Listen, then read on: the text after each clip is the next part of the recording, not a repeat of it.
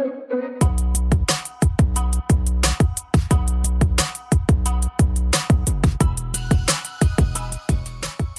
is the Meet Me at the Spot podcast, where we meet at the intersections of sexual health and the world around us. Each week, we will discuss sexual health current events, politics, social justice issues, and more. Get excited because it is time to start the show.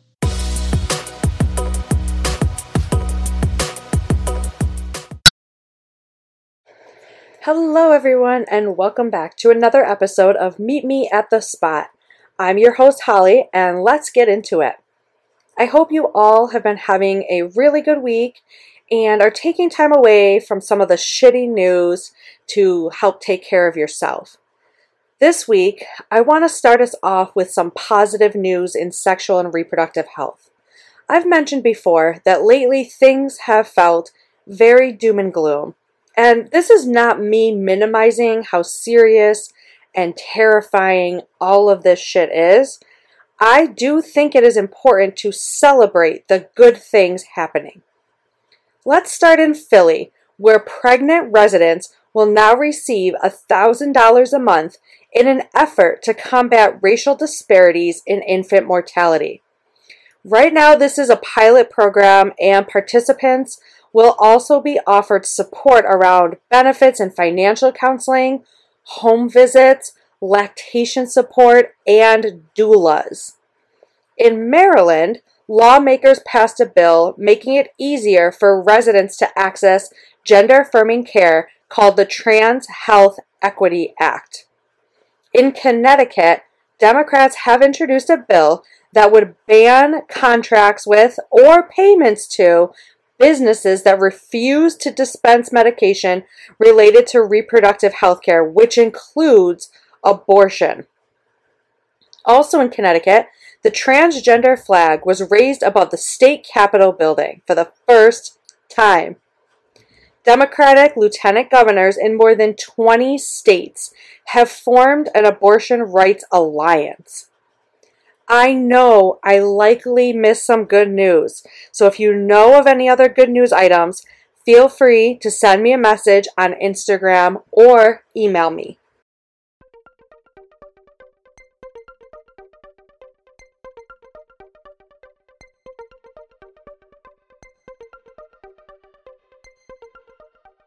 This week, we are going to continue on our discussion from the last 2 weeks around topics you probably didn't learn about in sex ed.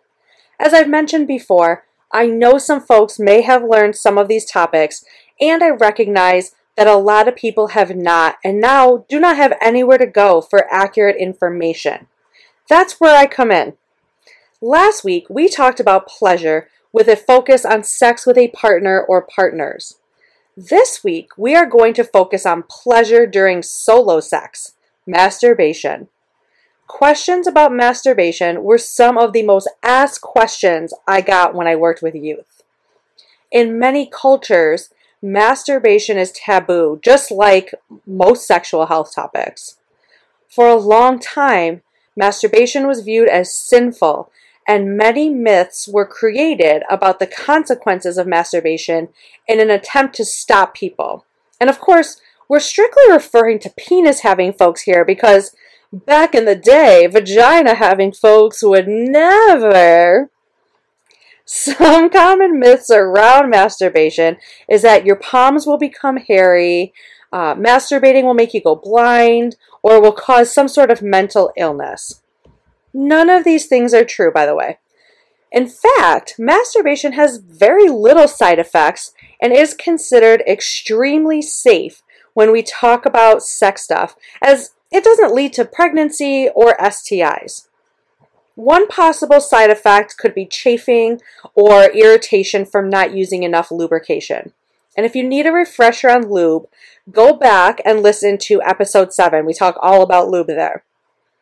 Fun fact for you, graham crackers and cornflake cereal were originally invented to curb sexual desires and masturbation, as it was thought that sugary and processed foods led to sexual desires and the need to masturbate. These inventions were religious ideologies all dressed up in some sort of health reform belief. Let's stop jerking off and diddling around and get down to business. I want to start by saying that masturbation is healthy, whether you do it every day, every once in a while, or not at all. One of the most popular questions I would get is, how much masturbation is too much? Often, people are looking for me to give some magic number, and the reality is that there is no number. The only time masturbation is too much is if it is interfering with your ability to go to school or work or participate in other social activities. Now, just so we're all on the same page, masturbation is the act of touching one's genitals for sexual stimulation. There are a lot of benefits to masturbation. First, it can help you learn what you like and what you don't like sexually. This is great if you're thinking about having sex. You will be able to better communicate what you like and don't like with your partner or partners. And while you're increasing comfortability talking about sex, this is a good time and a good way to practice bringing up some other uncomfortable conversations around pregnancy prevention, STI prevention, and things like that. Next, it can help with empowering yourself and even improving body image by learning how to give yourself sexual pleasure. Masturbation is a great way to relieve stress and to help you relax. In fact, some people do it to help fall asleep. Masturbation that leads to orgasm can release endorphins, which are those feel-good hormones.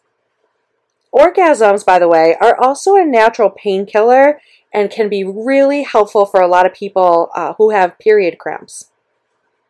While we are on this topic of orgasms, we talked about this last week that sex does not need to have orgasm as the end goal. And this message is the same for masturbation.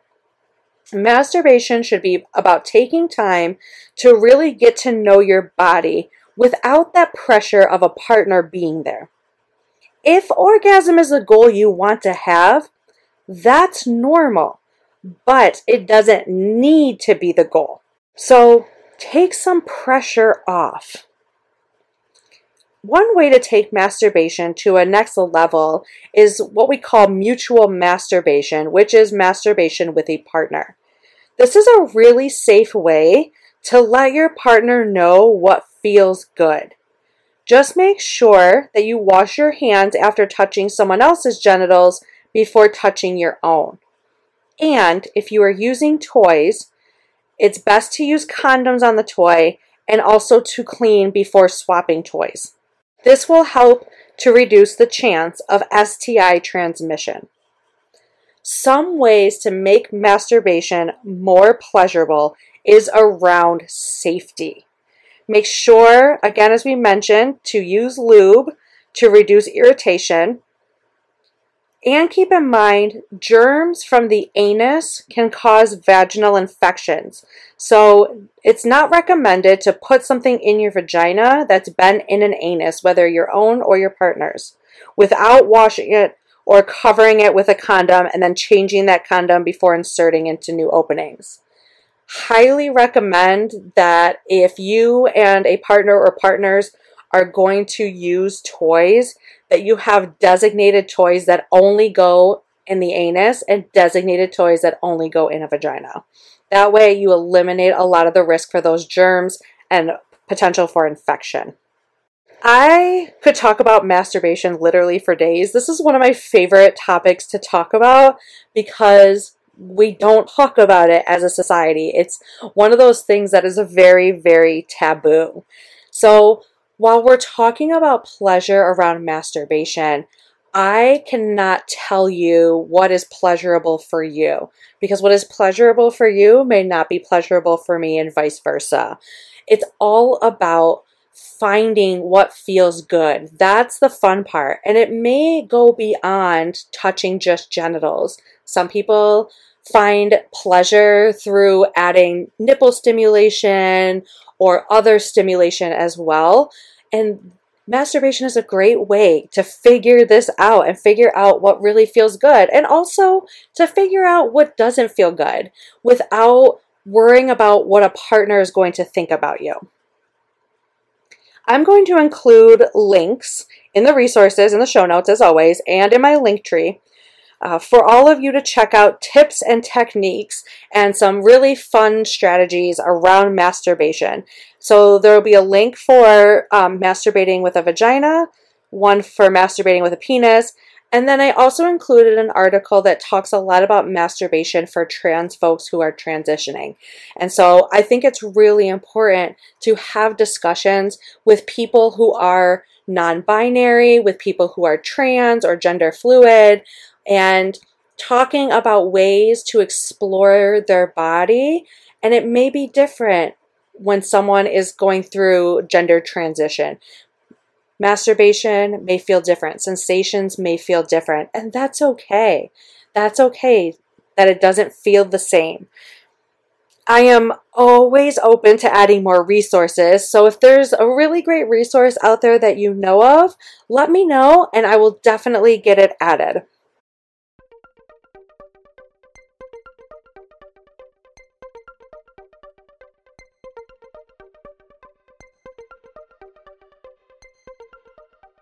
All right, let's jump into the word of the week. And this week, that word is support. So, it has come to my attention that my family and my own husband do not listen to the show. I know, cue the shocked gasps and all the boos here. I am going to put them to a little test.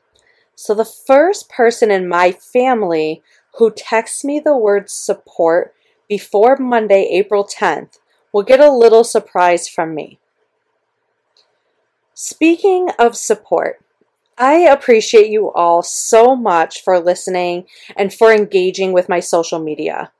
Please, please, please continue to share this podcast with people in your life and follow me on Instagram.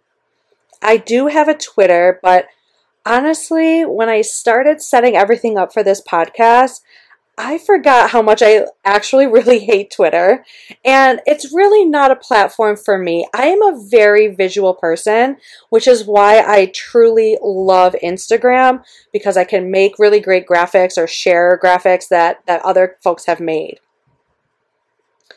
You can also support me financially by becoming a subscriber to the podcast using my Patreon link. This kind of support is so helpful to pay for subscriptions that are needed to keep this podcast running and to help with the time it takes to put a podcast together each week. I appreciate you all regardless of your ability or even your want to financially support the show. As the podcast starts to build, I am working on creating some merchandise and other ways to show support. I also have recently set up a Buy Me a Coffee link for folks who can't or don't want to have a monthly subscription, but would like to occasionally show support for the show. I will add that link to my link tree, and it will be added to the show notes moving forward. As we wrap up this week, I want to remind folks to utilize the anonymous question box. This can help me see the topics you all are interested in hearing about. Also, if you are interested in being a guest on my podcast, there is a guest form link as well. I would love, love, love to have you as a guest and hear about your passion and interest in reproductive health topics and topics that are related to reproductive health. All resources from today's episode are in the show notes. Don't hesitate to reach out to me, as I would love to hear from you. You can email me at meetmeatthespotpodcast@gmail.com or message me on Instagram. Until next week, bye!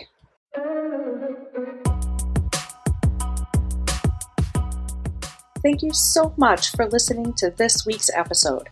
Make sure you're following me on Instagram, meetmeatthespotpodcast. Do you love the show and want to support the podcast? Well, check out the show notes for all the ways to support the work I do. All links related to today's episode can also be found in the show notes. Help others find this podcast by following me and leaving a review. And also spread the word on social media. See you next week when we meet at the spot.